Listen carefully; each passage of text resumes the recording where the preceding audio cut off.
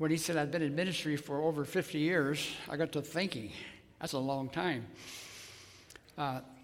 Last February, when I was teaching in Germany to some students, I stood up before these young people. They are in their teens and 20s, and they said, "Who's this old man standing in front of us?" And I said, "I want you to know I'm 83 on the outside, but 38 on the inside." Right? So let's go. Are you ready? Please turn with me in your Bibles this morning to the book of Acts chapter 1. Acts chapter 1. I'll be reading 2 or 3 of these verses in just a moment, but I want to prepare the way for that by some very simple comments. This morning, we're going to have the communion time. In the communion time, we reflect upon the body of Christ. We reflect upon the death of Christ. Sometimes we especially think about this at the Easter season and 2 or 3 days before Easter on what we call Good Friday. Some years ago, I was teaching in Siberia, and I asked my translator, Olga, who was translating into Russian, how do Russians refer to Friday, the day Jesus was crucified? And her reply to me was this: we call it Suffering Friday. So which is the better designation? Good Friday? Suffering Friday? The fact is, neither of those is better. It is a matter of perspective. It is better to use the word suffering if we're emphasizing the physical and divine pain Jesus endured the hours leading up to his crucifixion and the actual 6 hours that he hung there on the cross. Notice I use the expression physical and divine pain. Isaiah foresaw his physical suffering and used these terms. In Isaiah chapter 53, he was despised, forsaken, pierced, crushed, chastened, scourged. And scourging, apart from the actual crucifixion, was the worst form of torture the Roman world knew. Isaiah says he was oppressed, he was cut off, he was crushed. How terrible. No doubt about it. Jesus endured indescribable physical pain. But he is also the bearer of God's wrath. Isaiah also emphasizes that. He bore our griefs, our sorrows. He was smitten of God. He was afflicted. He was crushed for our iniquities, cut off from God. The Father of all eternity, when our iniquity fell upon him, he cried out these words: my God, why have you forsaken me? But here we are in this church service this morning, and we stand on this side of the cross 2,000 years since that day, don't we? We're under the influence. We're under the power. We're under the benefits of the gospel, the good news. And the good news is that Christ died for our sins. He was buried, and he was raised on the third day. On that dark, divine, deserted Friday, Jesus did for us what we could never do for ourselves in eternity. That's why eternity is going to last for an eternity. We could never pay it. It's going to take all eternity, and eternity never, ever ends.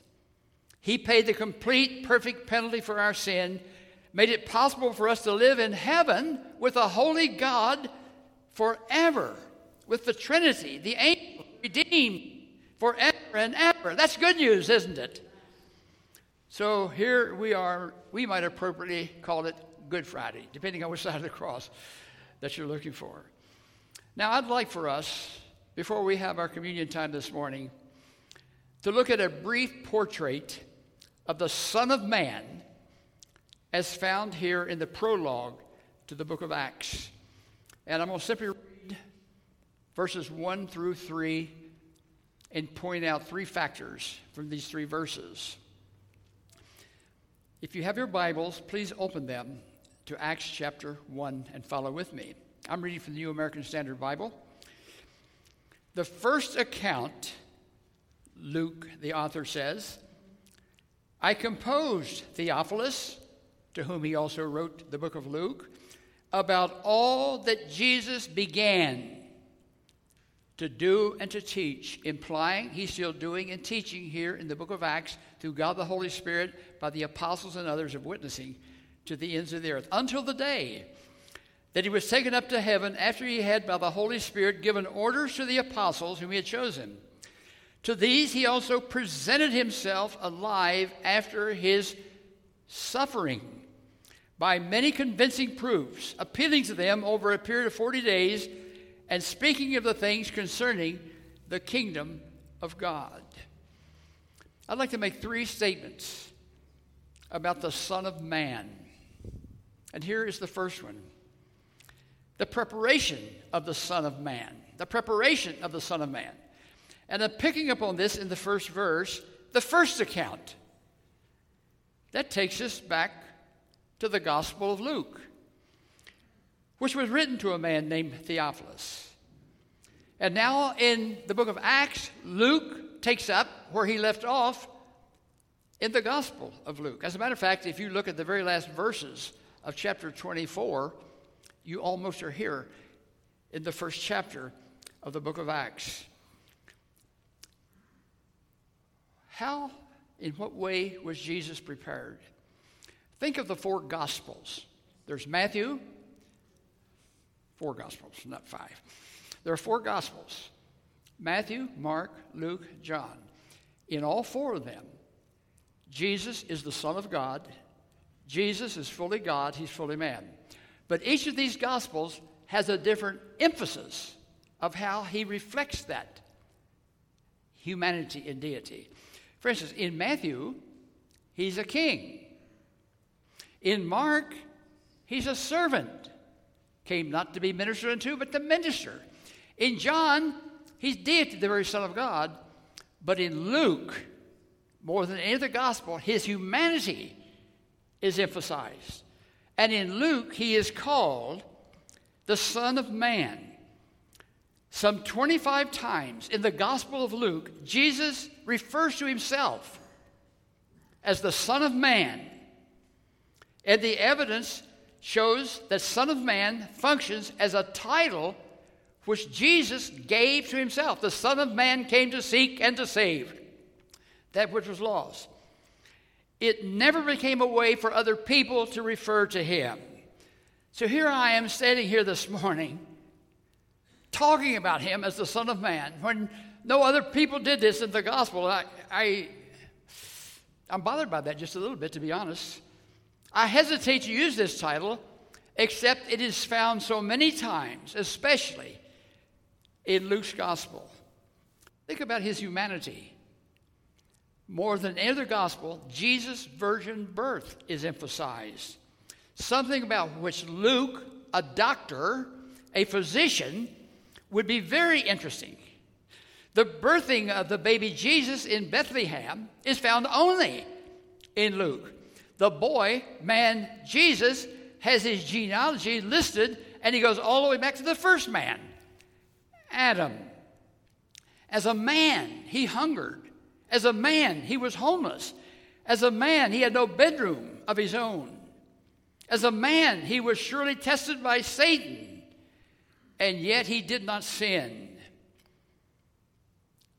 I'll not debate here this morning what we're talking about in the Sunday school class. Could he have sinned? The fact is, he did not sin, right? We don't have any argument about that, do we? He did no sin.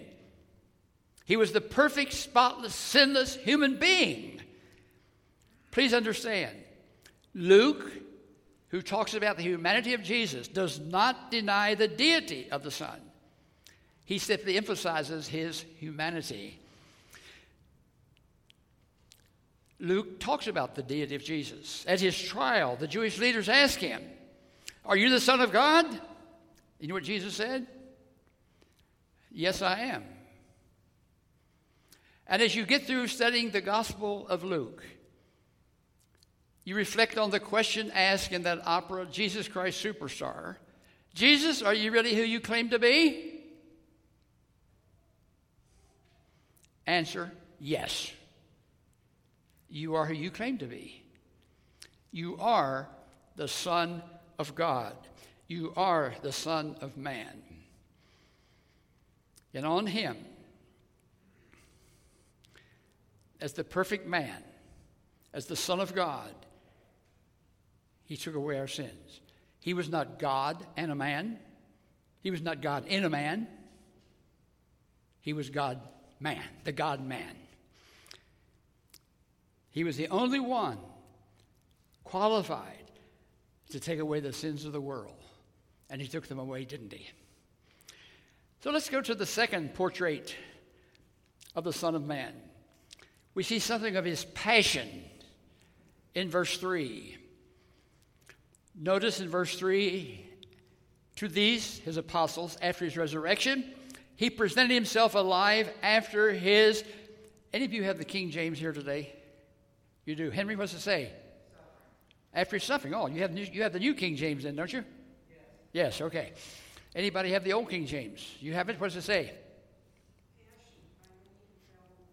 After his passion. The King James, that's where I'm picking up on that word. He has his passion. Now, the New King James, Henry, the NIV, and the New American Standard Bible translate that word suffering.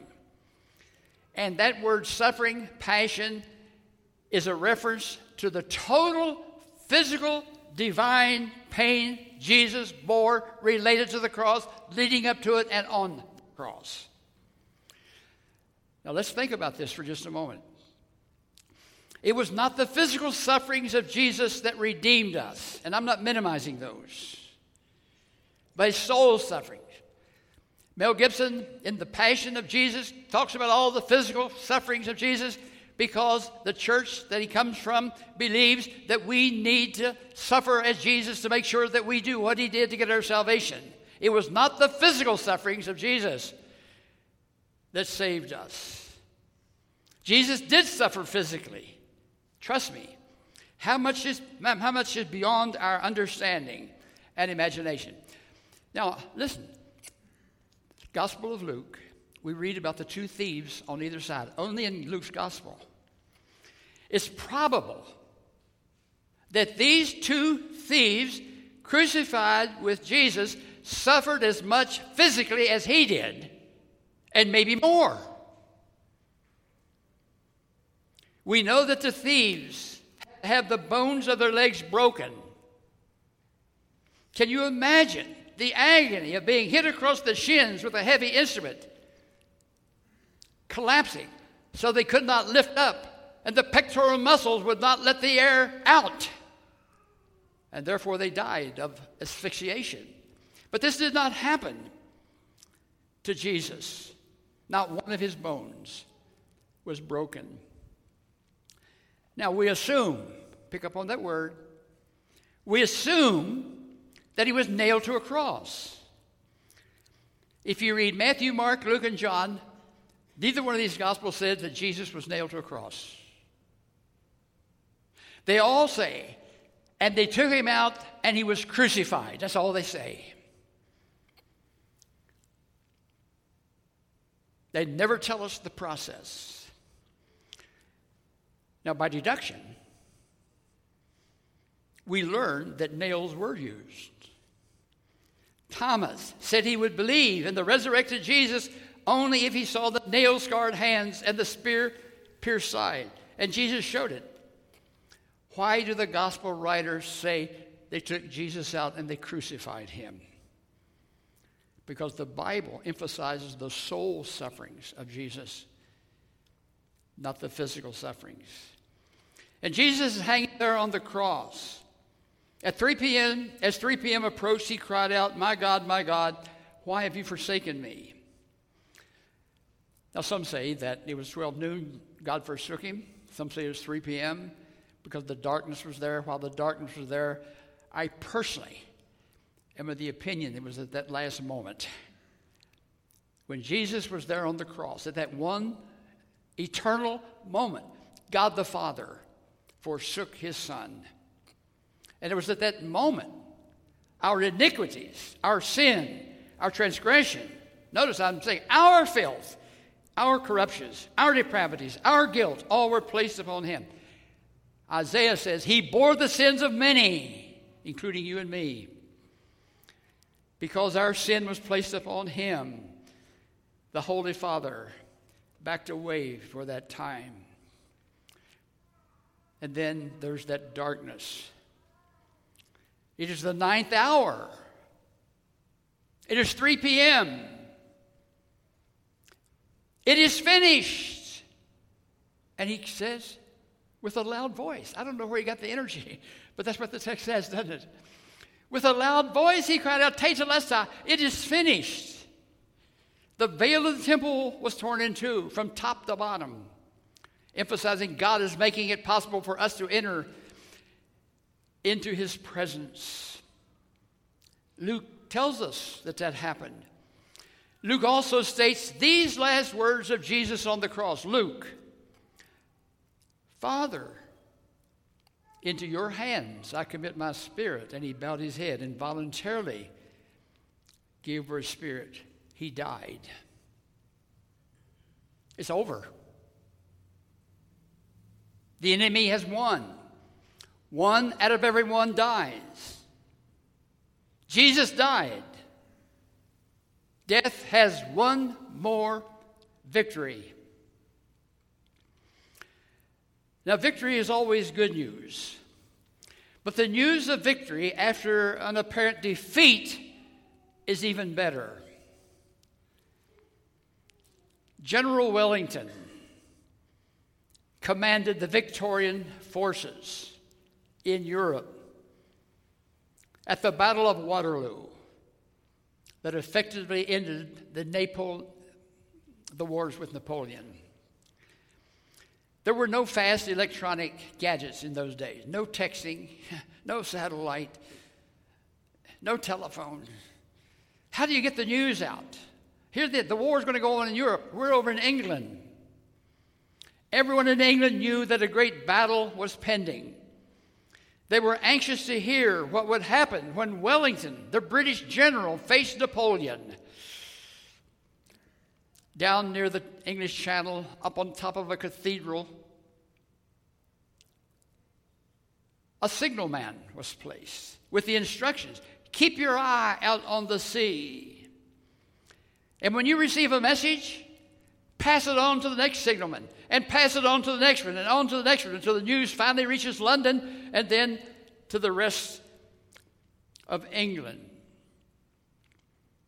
At length, as the signalman was there on that Winchester Cathedral, he looked down on the sea and sighted through the fog that lay heavily on the channel that day a ship. And the signalman on the board was able to give the first word, however he did it. Metaphor, semaphore, Wellington. Defeated. Boom, the fog closed in. Wellington. Defeated. And that message was sent all across England. There was great gloom. A few hours later, the fog lifted. The signalman came again. Wellington, defeated, the enemy. Now, all England rejoiced. And when the enemy is defeated, there is always rejoicing. Yet as great as this news was, it does not begin to compare with the truly wonderful news concerning our Lord Jesus Christ. Jesus died, but yes, Jesus is alive. Yes, yes. Now there is a third and final statement about the portrait of the Son of Man that I would like for us to look at, and that is the presentation of the Son of Man in verse 3. And I'm picking up on that word presentation. I picked up on the word passion from the King James, Old King James. The preparation, the passion, now the presentation. Verse 3, to these apostles, 11 of them at this point, he presented himself, notice this, alive after his passion by many convincing proofs. And the Greek says, proofs you can't deny. Now, I can tell you that I'm holding a Bible in my hand. And you say, no, that's an encyclopedia. You can say that all day long. But trust me, I'm holding a Bible in my hand. You can't deny that, can you? And the proofs of the resurrection, undeniable. Not only, convincing proofs. The number and variety of people and such a variety of circumstances who saw our Lord after his resurrection give overwhelming proof of the fact that he did arise from the dead. There was a 40-day span from his resurrection until his ascension. And verse 3 says, during this 40 days, he appeared to them. Think about it. Had Jesus ascended to heaven just a few hours after that resurrection morning, 3 or 4 of his disciples saw him. Would anybody believe that? No. A good lawyer can take a witness who saw something and just make that witness say, no, you didn't see it really. But 40 days. Not just to one people, but many. He appeared to Mary Magdalene, other women. He appeared to Peter, probably, Resurrection Sunday afternoon. He appeared to the disciples on the road to Emmaus. He appeared to the disciples, except Thomas, in the upper room. And then the next Sunday, to the disciples, including Thomas. Then to 7 by the seaside, to the apostles, and more than 500, including James, the half-brother of Jesus, who was a skeptic and didn't believe in Jesus until he saw the resurrection. And to those who witnessed his ascension right here in our text. And the word convincing means proofs that cannot be denied. Some 45 years after this writing the text, in writing 1 John, who is here on this event, writes in the very opening verses, we heard him, we saw him, we gazed upon him. Don't be offended, ma'am. We gazed upon him, and then it says we touched him. Not just the word touch. No. He was not a ghost. He was not a phantom. He was not something in their imaginations. No doubt about it. He is alive. He is risen. He is risen indeed. So whether we're talking about Suffering Friday or Good Friday, as I bring this to a conclusion, I'd like to make a couple of quick introductions. Perhaps you're here today and you've never personally had a relationship with God through his Son, Jesus Christ. I'd like to introduce you to Jesus in a very personal way. We must admit our need, admit you're a sinner, and because of your sin, you do not know God personally. Be willing to turn from your sin. And then third, this is very important, believe that Christ died for you personally on the cross. And when the Bible says he died for our sins, make that personal. He died for my sin. He did. Trust me. You say, well, I'm such a sinner. No. There's no such thing as anybody who's too great a sinner. He died for the sins of all people. And then you come to him and respond to him by faith. Let me ask this question. If you were to die today and go to heaven, and God were to say to you, why should I let you into my heaven? What would you say? Now, that's a serious question. Someday we're all going to face the Lord. What would you say? Well, some of the answers might be, well, my good works, I'm just doing the best I can. I'm doing everything that I think to make me good. That answer implies that Good Friday wasn't even necessary. Think about that. Why should Jesus die when you're doing it? Wasn't necessary. And God is going to say to the person who says, I'm doing the best I can, my good works, God is going to say, sorry, you can't come into my heaven. Now the next one is a little more subtle. Why should I let you into my heaven? Well, I believe in Jesus, I've trusted him, but also making sure I make it. I'm still working on it. I don't want to sin away. I got to work on it. You know what that answer implies? Disappointment. Jesus didn't do enough. He did part of it, but you're doing the rest. And to that answer, God's going to say sorry.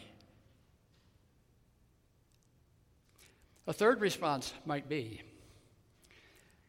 Father, I don't really deserve to get into heaven because I'm a sinner.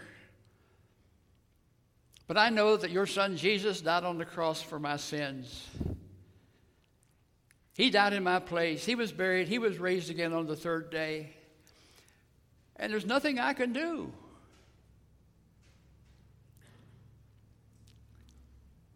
By faith, I'm trusting Jesus.